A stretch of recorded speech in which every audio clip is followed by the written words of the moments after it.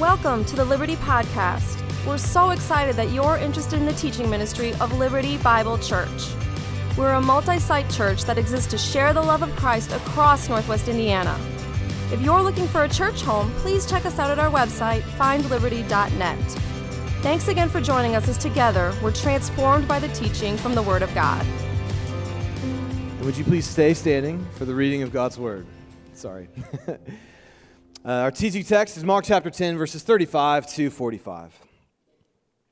Then James and John, the sons of Zebedee, came to Jesus.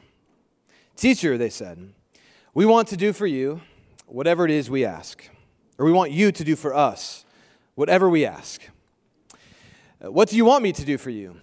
Jesus asked. And they replied, "Let one of us sit at your right and the other at your left in your glory." "You don't know what you're asking," Jesus said. "Can you drink the cup I drink, or be baptized with the baptism with which I am baptized?" "We can," they answered.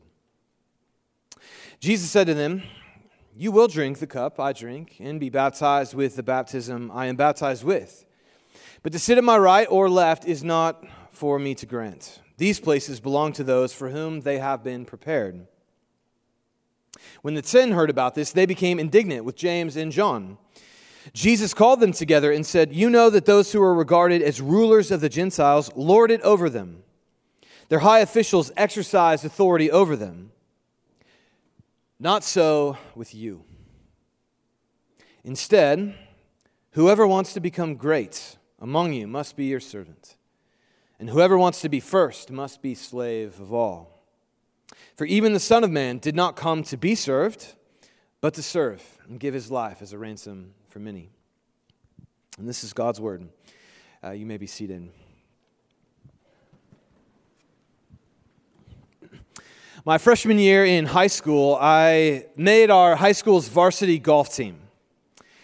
And I felt the pressure of that my freshman year. In my high school, Brownsburg High School, the Brownsburg Bulldogs, had won our Hendricks County tournament 15 years in a row.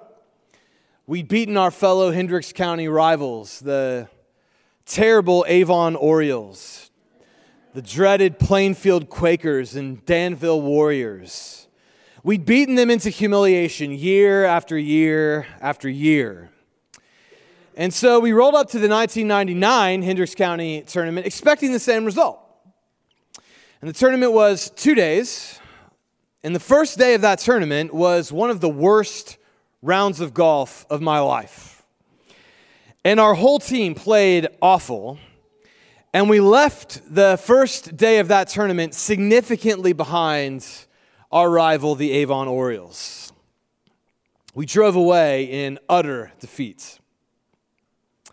So the next day of the tournament rolled up, and we got to the golf course and got out of the van, got our clubs, started making our way to the clubhouse, and our coach stopped us and then proceeded to berate us, to yell at us, to use some choice four-letter words. He told us he could have kicked it around the golf course better than us, which wasn't true. He was actually a terrible golfer. But then he said, "You are not representing Brownsburg High School golf." And as he was yelling at us, I realized this was my first inspirational halftime speech that I'd ever been a part of. That's what all the movies have. The trouble is, on a golf course, it's a little bit different because golf courses are quiet. So when a man is yelling at a golf course, like you hear it for a long distance. But the speech worked. We all went out and played really well the next day, came soaring back, and won our 16th consecutive Hendricks County golf tournament. First service clap for that, so I don't... Somewhere I have the patch on my... I appreciate the sarcasm, thank you. But to play golf for Brownsburg meant you won that tournament every year. Or else you were not representing the history of some random town down south in Indiana. And Jesus is doing something similar here. His disciples are arguing over who the most important are among them. Who should get the power? Who should be making the decisions? Who should have the most cachet? And Jesus says to them, you are not representing what it means to be my disciple. This is not what I've taught you. And so he gives his own halftime speech. And what he says should really astound us. No one with the influence, the power, the resources available to Jesus has ever said anything like this. And so what is Jesus saying with these words? And I want to start just by asking the question, okay, well, who does Jesus want representing him? That's the question he's addressing.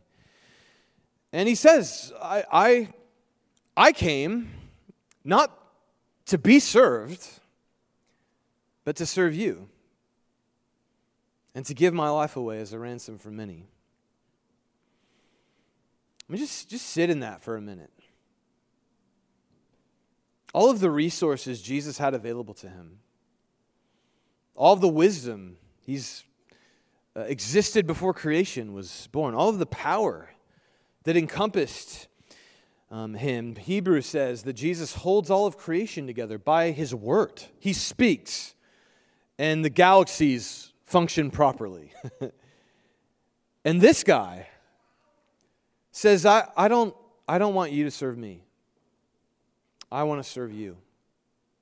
And I want to give my life away to you. I'm using all of my resources for you. I mean, that's absurd.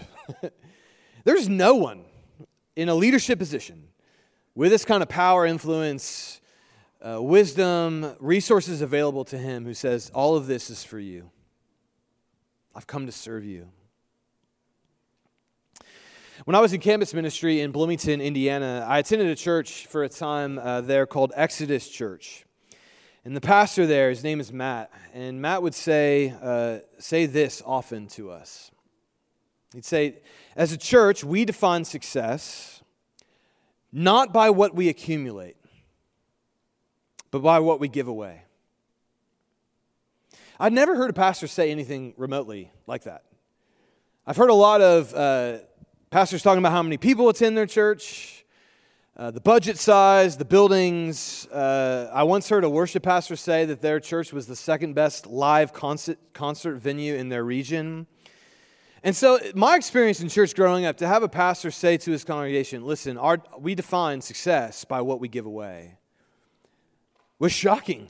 And they lived it. They lived that vision. But that is the definition of success Jesus has.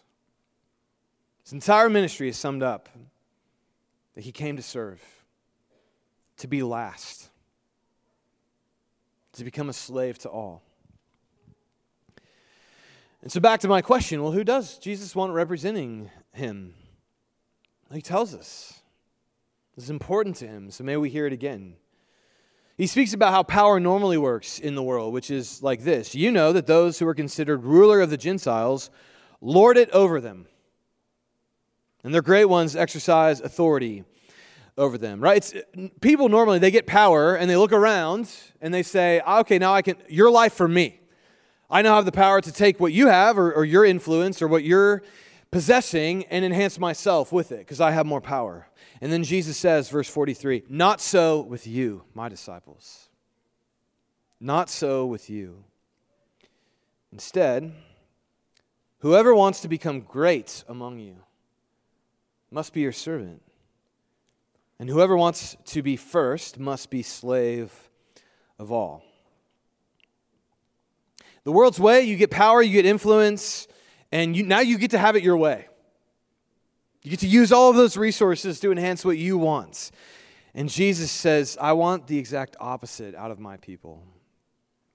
I want my people to be servants, generous, sacrificial, giving their lives away to others. People whose vision of life is my life for you, not your life for me. And this vision is all over the New Testament. Love is not just a feeling that we have of good thoughts. Love in the New Testament is I give myself away to others. In 1 John, the way love is defined is unique for Christians. That John, one of the guys Jesus is speaking to here in Mark 10, he says this about love in 1 John 4:10. And this is love. Not that we have loved God, but that he loved us and sent his Son to be the propitiation for our sins. The highest embodiment of love, according to John, is that we love those who do not love us. We become servants. We say, I want to serve you. I want to give myself away to you, even though you do not love me. But this creates a problem for us, because if that's what love is, or maybe the highest or one of the greatest forms of love is loving those who have not loved you, well, then we can't love God like that, because God loved us. So everything we offer to God can only be in response to his generosity and kindness and his abundance that he's offered. Our very breath is his. Our life is his. Everything we have is his. So we can never love God that way. We can never reach the type of love that God has for us. Or is it? There's a 15th century saint named Catherine of Siena, and she saw this tension that we can't genuinely love God or serve God in a selfless way, because all of our love response to God is ultimately owed to him because of all he's given to us. And so she wrestled through this tension. She had this experience where she sensed God saying this to her. I ask you to love, this is God speaking to Catherine, I ask you to love me with the same love with which I love you. But for me, you cannot do this, for I loved you without being loved. Whatever you have for me, you owe me. So you love me not gratuitously, but out of duty, while I loved you not out of duty, but gratuitously. So you cannot give me the kind of love I ask of you.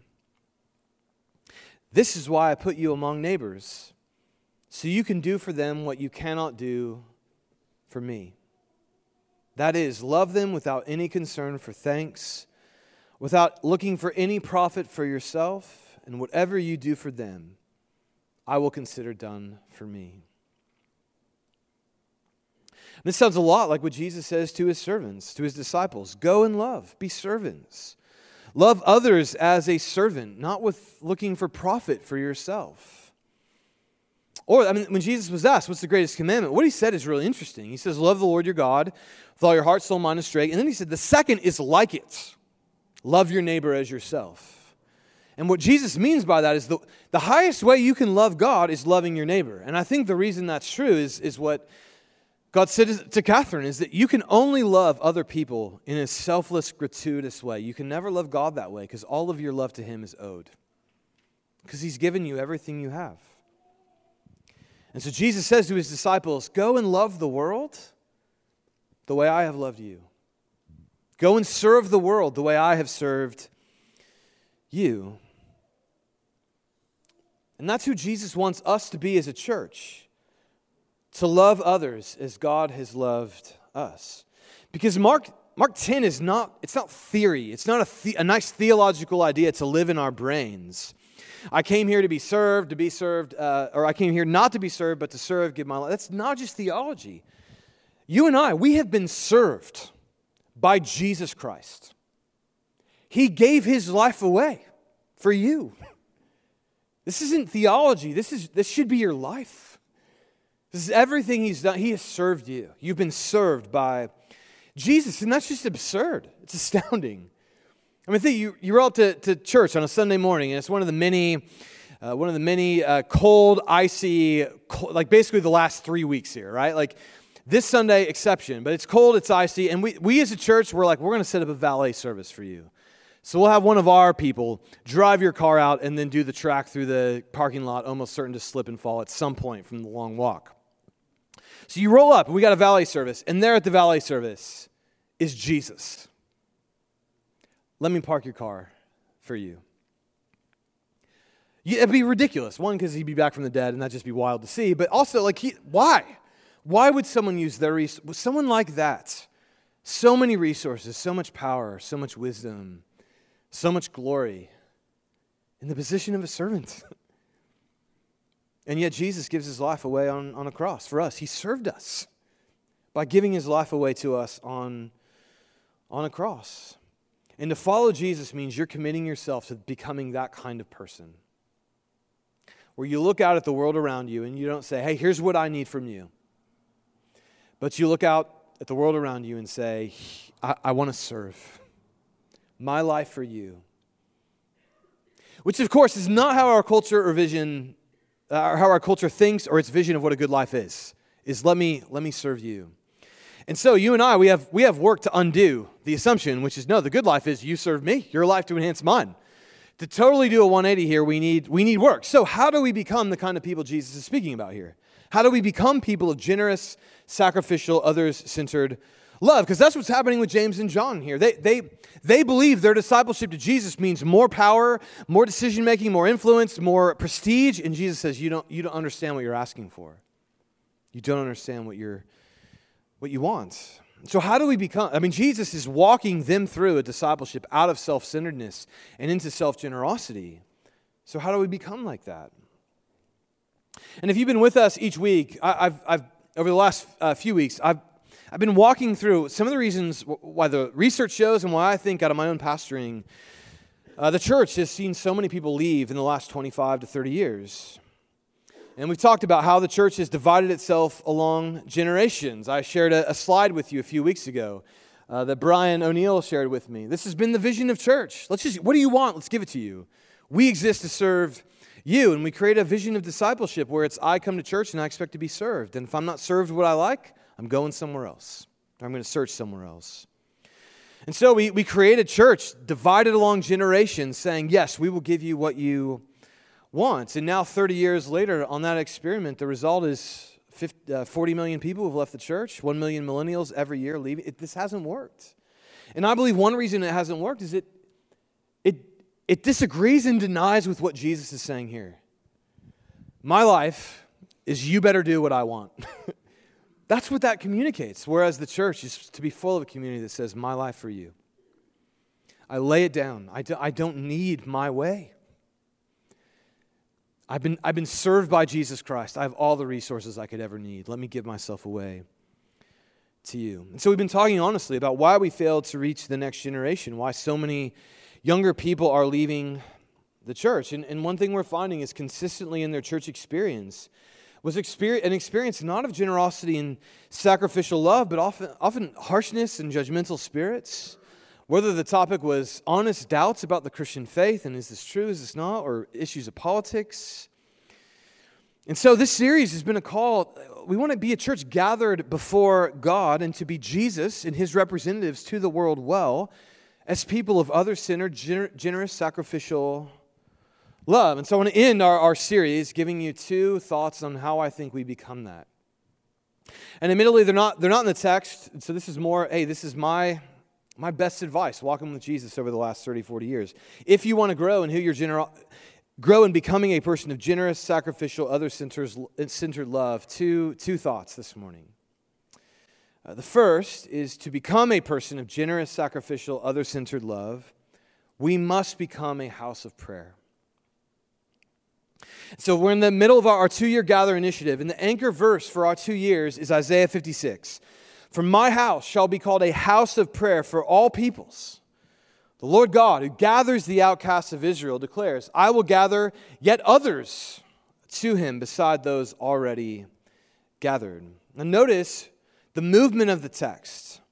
God's people gather to pray, to become a house of prayer, to live in the presence of God.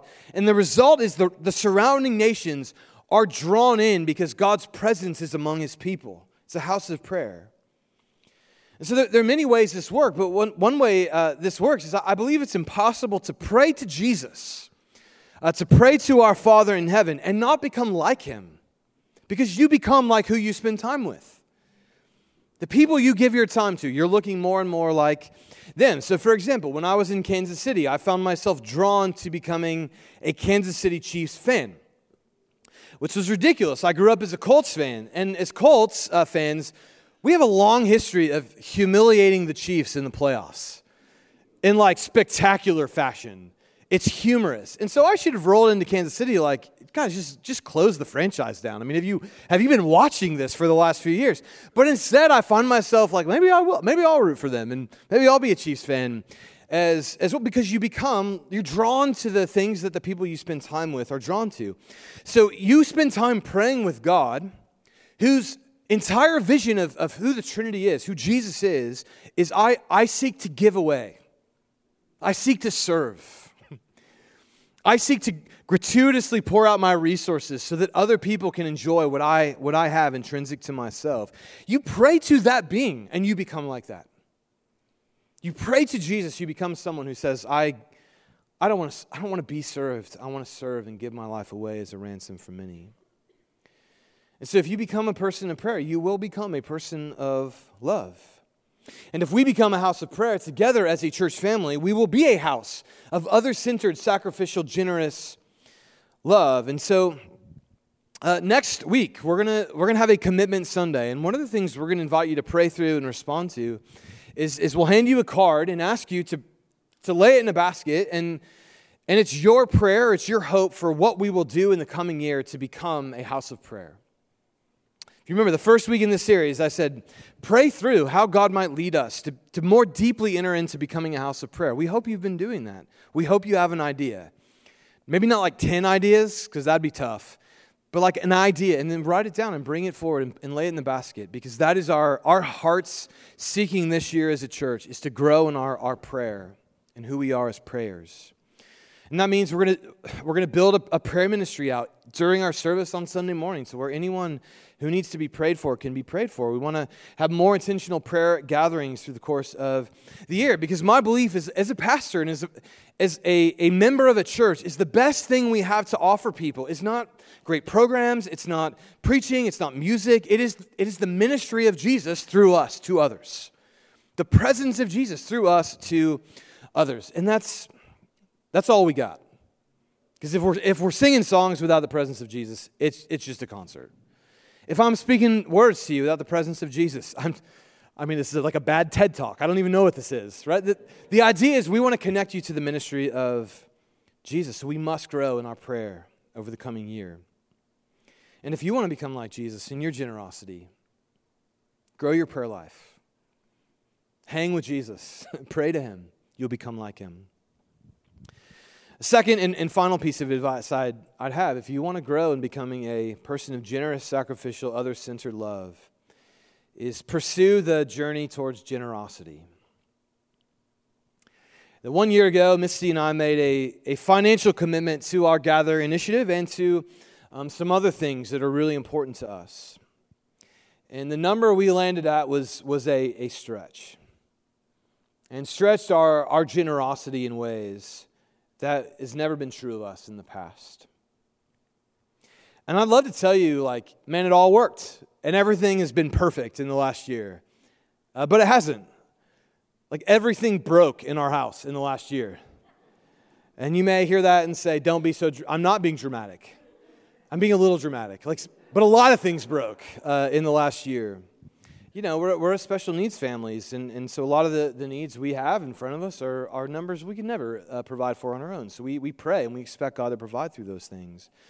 But the point of that number, that journey for us, it's not about a number, it's not about a commitment, but about reshaping my life around the generosity of God. Moving into a space of dependency on God to trust Him to provide for us, because He has promised to do that for us. And the journey over the last year is doing something to me. God is doing something to me in this journey. Because here's the reality. I would guess almost everyone in this room, if you're a committed follower of Jesus, you know you struggle with selfishness, and you know it. And we hear Jesus say, I came to serve and not be served. I'm like, well, yeah, you're Jesus. I'm me, right? That just sounds so over the top. But we hear this and we know that's such a better life than the American vision of grab all you can and then die and someone else gets it. Right? That's the vision of the good life we're given. And yet Jesus comes along and we know intuitively He's right. The good life is to serve, to give your life away. But how do we become that? Because we know we're a long way from that. And for me, that's what's powerful about taking up an intentional journey towards a life of financial generosity. And I want to defend even the financial piece, because oftentimes, anytime we talk about money in the church, it feels like we have to create the caveat really quickly, but also time and also talents, and that's important. But if you follow the teachings of Jesus, you would see those are not as important as the financial piece. Because Jesus said two pretty shocking things about money. One is you cannot serve God and money. It's an either or proposition. It's not about. There's no mingling. Jesus rarely speaks that strongly, but he does about money. And the second is Jesus says where your treasure is, where your financial resources are flowing towards, that's where your heart is. So if you want to know who you really are, your money tells you. And so time, talent, very important. But I'm inviting you into something different this morning, into a pursuit of financial, a journey towards financial generosity. And it's a way, if you permit me an awkward phrase for a moment, to take up this type of life or this journey is a way to fake it until you make it. Now, Kevin Earhart didn't like that, so I'm going to try to defend that phrase for a moment. But here's what I mean. Like, I know in where I'm at in my own life right now, I need to better serve Misty in our home together. But when I get home from a long day of work, it's just what I'd rather do is just sit on my couch, doom scroll social media, and read about Indiana basketball's latest loss and sit in my sadness. If you're an Illinois fan, now's your time to whatever you want to do. That's fine. No one, either service. Thank you. To the Illinois fans, thanks for not rubbing it in. I appreciate that. But I know that that's so hard for me. And I know that. I know I need to better serve and be present to my kids. But at 8 p.m., when I'm wiped and it's bedtime, I just want to practice what comedian Jim Gaffigan calls reverse hostage negotiation. Like, you just say to your kids, listen, I will give you whatever you want if you don't come out of that room the rest of the night. Which, of course, it's not great fathering. Like, I know that. I know that.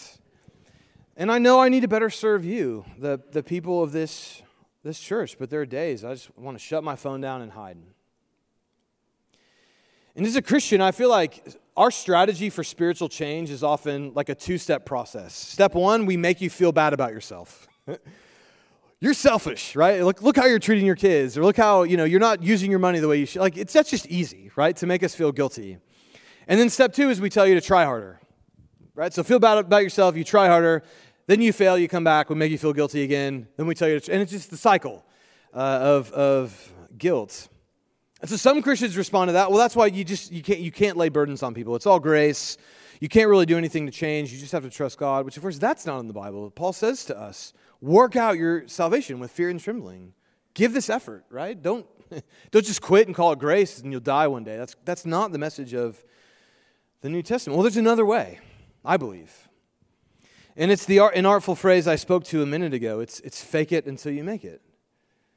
You create spiritual practices that you know will shape you over the long time into a different kind of person that you know you could never be on your own. And so here's what I mean.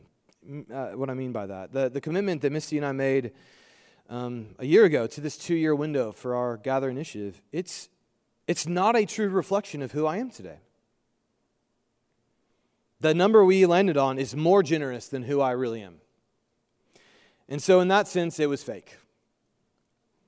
It was a number of sacrificial generosity that I've never been and am not close to in my discipleship to Jesus in this moment. But it is who I want to be in my discipleship to Jesus. It reflects the kind of person I want to be to my wife, to my kids, to this church, to my neighbors, to Valpo and Chesterton, to Northwest Indiana. And what I found over part of the past year is, while I'm not that person yet, I'm closer than I was a year ago. By willing to take a journey towards financial generosity that's pulled me into a direction that begins to lean into the vision of Jesus, which is I don't need to be served by others, but I want to serve them. And I want to use the resources, the wisdom, the life God has given to me, not to grab for myself, but to give to others. And my belief is almost everyone in this room agrees with that and wants that. And it's why I'm inviting you to say, listen, if you want to grow in that, I don't know of a better way than to intentionally commit to a financial generosity journey and pursue it with all your heart. And so I want to invite you to consider a question this morning, which is, we want you to pray through over the course of the next week, what could your generosity look like over the next 12 months? That we're in the middle of a 2-year discipleship journey together. And the first goal of that journey, the Gather Initiative, was 100% engagement from all of you. And that's what we've been talking about over the last several weeks, inviting you to ask God where He might be calling you to serve, from gathering us together as one church to serving the next generation through the residency, through our special needs families, through children's ministries, or whatever from what we've shared. That God may be laying a burden on your heart. How might you help us get there? So that's goal one. It's just however you feel like God might be leading you to serve us. The second goal was to encourage you to start an intentional journey towards financial generosity. And this congregation responded 1 year ago with our Commitment Sunday in a powerful way. And now we're halfway through that initiative together, and we wanted to begin year 2 with another prayerful and intentional day of committing ourselves to the second year of this journey together. And so what we're asking of you over the next week is to pray through the question, what could your financial generosity look like over the next 12 months to our church family? We hope you'll take that to our Father, to invite Him to lead you into that life, to allow Him to lead you, to take a commitment card home, to pray over that question, and to seek to have God begin to lead you or to continue to lead you in that journey, and then come back ready to participate with us next Sunday, where we'll write out commitments and commit together as a church family.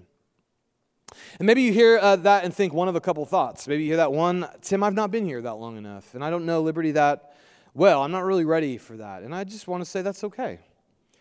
The point of what I'm speaking to you right now is not Liberty Bible Church. The point is the generosity journey with God we want you to take. And so if you're not ready for that commitment to us, choose somewhere else. We have a ton of great missionaries. We'd love for you to come up with a financial number for them over the course of the next year. Maybe you grew up in a church and you've never really been able to be generous towards them because of your lot in life. And now you can, and maybe choose them or something else. The point is not Liberty. The point is our journey towards becoming people of other-centered, generous, sacrificial love. But if you are ready to make Liberty your home and you're newer here, we want you to consider what might a 12-month commitment from March 1 of this current year to the end of February next year look like in your generosity. So that's one thing I'd say is it's about the journey, not about our church. But second, you may be thinking, well, Tim, we did that last year. Why? I don't need to do it again. And yes, you do, because the journey of generosity was not something we completed last year. It ends when we die. And we have become fully like Christ, truly fully people who can say, I want to serve and not be served. And so if you were here last year for our Commitment Sunday, ahead of next Sunday's New Commitment Sunday, we want to invite you to pray through two things. One, we want to invite you to pray in considering finishing strong. Then maybe this last year for you has been like it has been for me, a stretching, difficult journey. Don't stop now. Let God work in you over the course of the next year. And we want you to bring your commitment card, write the same number on it, and lay it down as your commitment to continuing the journey God began in you a year ago. Or secondly, if you're in a different place, and this can become possible, we want to invite you to consider increasing your commitment. Then maybe God's been exceedingly good to you this year, and you find yourself with more margin, more possibilities. And God would lay it on your heart to help us take it further in a year. Take it to God. Our confidence is if you go to God in this conversation, He will lead you to a place of generosity. And so we trust Him with that. And next Sunday, our hope is after a week of prayer and thought and consideration, and after the last few weeks of prayer and thought and consideration, we come and we commit ourselves to becoming the kinds of people Jesus says here in Mark 10, generous, sacrificial, others-centered. And so next Sunday, we're going to launch a new series in 1 Corinthians, and we're calling it A Holy Mess. Because the church can be messy, and we'll talk about that, but what you need to hear about this series, this is not going to be a critique of the church. It's going to be, we are saints. If you're in Jesus Christ, you are a saint, a called out one. You are holy. And that means this room is full of people who will one day perfectly image Jesus, whose entire lives and existences will be one of generous, sacrificial, other-centered love and joy. That is our destiny as Christians. And Paul leans into it pretty heavily in 1 Corinthians, even in the midst of incredible mess. And that is the life Jesus called us to. He lived it. And that's the history of the church. What I love about Mark 10 is James and John, they come in pretty hot with, oh yeah, we could take the baptism that you have for us, Jesus. So give us the most powerful places. And what I love about Jesus is he doesn't mock them for their arrogance and pride. Did you see what he says to him? I mean, they're totally out of line. But Jesus says this, verse 39, you will drink the cup I drink and be baptized with the baptism I am baptized with. He sees their future. And he doesn't speak what's not true of them in that moment, but he speaks about what will be true of them. Which is, if you know the end of church history, what happens is James is the first person who dies for his faith in the book of Acts. He was baptized with the baptism of Jesus, gave his life away to preach the gospel so that you and I, 2,000 years later, could know who Jesus is and taste his salvation. John lived into a ripe old age, but ended his life most likely in prison, exiled on an island because he preached the gospel. Both of them did enter the baptism and cup of Jesus. They gave their lives away. They went from arrogant self-promoters to generous, sacrificial, other-centered love. And that's the story of Christians throughout history. That's the story we get to live into each week here at our church family, that this church has been around for 100 years because a group of leaders from Valpo Baptist Church decided they would come all the way up north to Chesterton, which I don't know if they rode horses back then or what was going on in 1927 when this started, but we're giving away our time and our money so the kids we don't know get to hear about Jesus. And you and I exist in this room because of them and their generosity. This past Sunday, I rolled into our Saturday soccer time, and I saw a team of volunteers giving away their Saturday morning to love kids and families, many of whom do not know Jesus. That's other-centered, sacrificial, generous love. It's in our rich history as a church of sending missionaries who give their lives away, often in dangerous situations. I hope you'll give our Go Missions podcast a listen sometime this week to the latest episode where we hear the story of one of our missionaries who is in Lebanon. Her name's Jenny, and she told the story of course, the war in Israel started, and she's in Lebanon, and most experts think once the war in Gaza begins to ramp down, Lebanon will be next, and that's the next place of conflict. So the moment the war in Gaza started, the State Department said to every U.S. citizen in Lebanon, come home. There's one airport in and out. If war starts, you're probably going to be stranded. So come home now. And so Jenny, a missionary, was faced with the decision, do I go home or do I stay for almost certain war and danger in my life being truly at risk? And with no sense of judgment to anyone who made a different decision, she stayed. And she said to the people who she's serving, you are my family. You're my mother, you're my sisters, you're my brothers. I can't leave you. Or what Jesus said, I came to serve you, not to be served, and to give my life. And so she's staying in Lebanon to serve people with the gospel. And you may hear that and think, oh, I'd never do that. Not true. Because how did Jesus love you? His life was in danger because of us, our sin, the ruin we've made of this world. And did he run away because his life was threatened? No. No, his life was threatened because human beings, we continue to use power to have our way, to step on other people, to override their wills with our own. And so that's what happened to Jesus. The religious elite, political power of his day, crucified him on a cross to show him who was really in charge. And yet his response was, listen, I lay my life down. No one's taking it from me. He was serving us. He was giving his life away to us. When Jesus could have fled, he stayed for you. And if you give your life to him, you pray to him, you spend your time being his disciple, you will become like him. So pray to him.